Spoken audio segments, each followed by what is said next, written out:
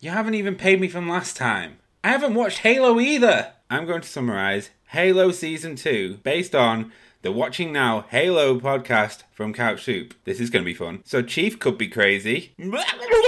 Cortana's had a facelift. We're a bit mixed. Quan and Soren's story is really boring. Is it over yet? Reach is fucked. Reach for the stars. You all are gonna die. Spartans have a new leader called Ackerson. More like Dickerson. Apparently McKee is alive? She didn't die on screen, so she's probably not dead. Key's definitely not dying. Right.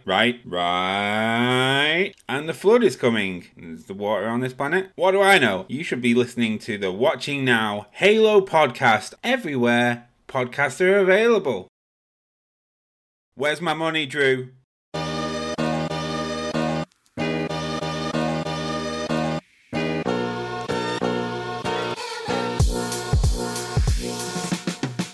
Welcome to Investment Insights from Perch Wealth, your ultimate guide to smart real estate investment and achieving your financial goals.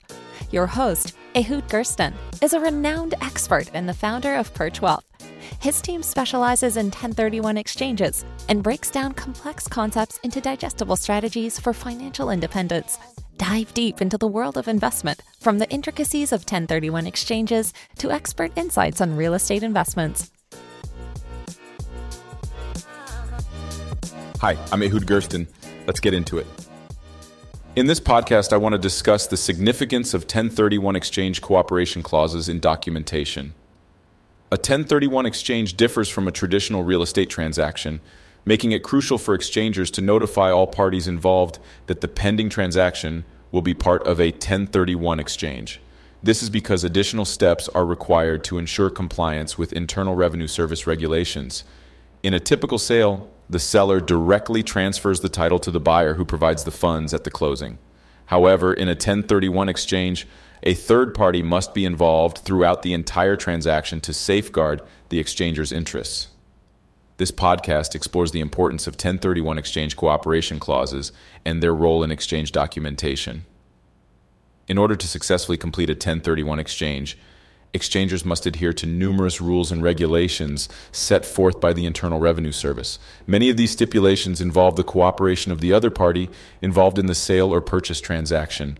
By including 1031 exchange cooperation clauses in your purchase or sales agreement, you proactively inform the other party that the intended transaction is part of a 1031 exchange.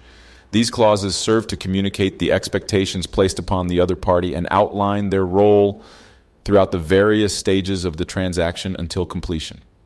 The primary purpose of the 1031 exchange clause is to explain to the other party that they will be required to sign additional documentation to facilitate the exchange process. It is crucial to emphasize that there is no additional cost or liability imposed on them. The inclusion of this clause is a formality rather than a legally mandated element in a 1031 exchange purchase or sale agreement. While it may seem like a minor detail, the presence of a 1031 exchange cooperation clause holds significant importance. Without such a clause, exchangers could potentially find themselves liable for substantial capital gains, tax bills, if the second party refuses to cooperate with the conditions of the exchange. Any misstep during the exchange process, such as missing a deadline, could invalidate the exchange and result in a straightforward sale, triggering taxable events on the realized capital gains. By incorporating a 1031 exchange cooperation clause, both parties can establish a clear understanding of their respective roles and responsibilities, reducing the risk of potential complications or disagreements during the exchange process. It serves as a proactive measure to ensure smooth cooperation and compliance with IRS regulations, ultimately safeguarding the tax benefits and financial outcomes sought through the 1031 exchange. Let's look at the mechanism of a 1031 exchange clause. A crucial aspect of a 1031 exchange is the involvement of a qualified intermediary throughout the sale and purchase transactions. The exchanger is prohibited from accessing the funds generated from the sale of the relinquished asset, which must be handled by a third-party exchange accommodator, also known as a qualified intermediary. Similarly, the exchanger cannot directly acquire a replacement asset. Instead, the qualified intermediary acts as the seller of the relinquished asset and the buyer of the replacement property in a 1031 exchange. To facilitate this process, both the sale and purchase agreements must be assignable to the exchange accommodator. By including a 1031 exchange clause in these contracts, the taxpayer declares their intention to carry out a 1031 exchange with the properties involved. Additionally, the clause establishes the necessary language to assign the contracts to the qualified intermediary. Some examples of 1031 exchange clauses are below. Please note that these are intended as examples only, and you should consult your own legal counsel or appropriate professional before signing any contract or agreement. Example 1. A 1031 exchange clause for relinquished property. The clause would read, "The buyer acknowledges that the seller intends to execute a 1031 exchange. The seller requests the buyer's cooperation in facilitating this exchange and agrees to indemnify the buyer against any claims, costs, liabilities, or delays arising from the exchange. The buyer consents to the assignment of this contract to a qualified intermediary." Example 2. 1031 exchange clause for relinquished property. Here the clause would read, "The seller is hereby informed that the buyer intends to acquire the property as part of a 1031 exchange. The seller agrees to cooperate in this exchange, provided that it does not cause any delay in the closing or result in additional expenses for the seller. The seller consents to the assignment of this contract to a qualified intermediary." While not a legal obligation, incorporating a 1031 exchange clause into your purchase and sales agreement serves two crucial purposes. Firstly, it signifies your intention to carry out a tax-deferred exchange, providing clarity to all parties involved. Additionally, it informs them that these agreements will be assigned to an exchange accommodator, streamlining the process and ensuring compliance with the legal requirements. For more information, don't hesitate to reach out to the experts at Perch Wealth. Thank you for listening. The following are the real estate and 1031 risk disclosures. There's no guarantee any strategy will be successful or achieve investment objectives. All real estate investments have the potential to lose value during the life of the investments. The income stream and depreciation schedule for any investment property may affect the property owner's income bracket and/or tax status. An unfavorable tax ruling may cancel deferral of capital gains and result in immediate tax liabilities. All financed real estate investments have potential for foreclosure. These 1031 exchanges are offered through private placement offerings and are illiquid securities. There is no secondary market for these investments. If a property unexpectedly loses tenants or sustains substantial damage, there is potential for suspension of cash flow distributions. Costs associated with the transaction may impact investors' returns and may outweigh the tax benefits. Tax benefits are not guaranteed and are subject to changes in the tax code.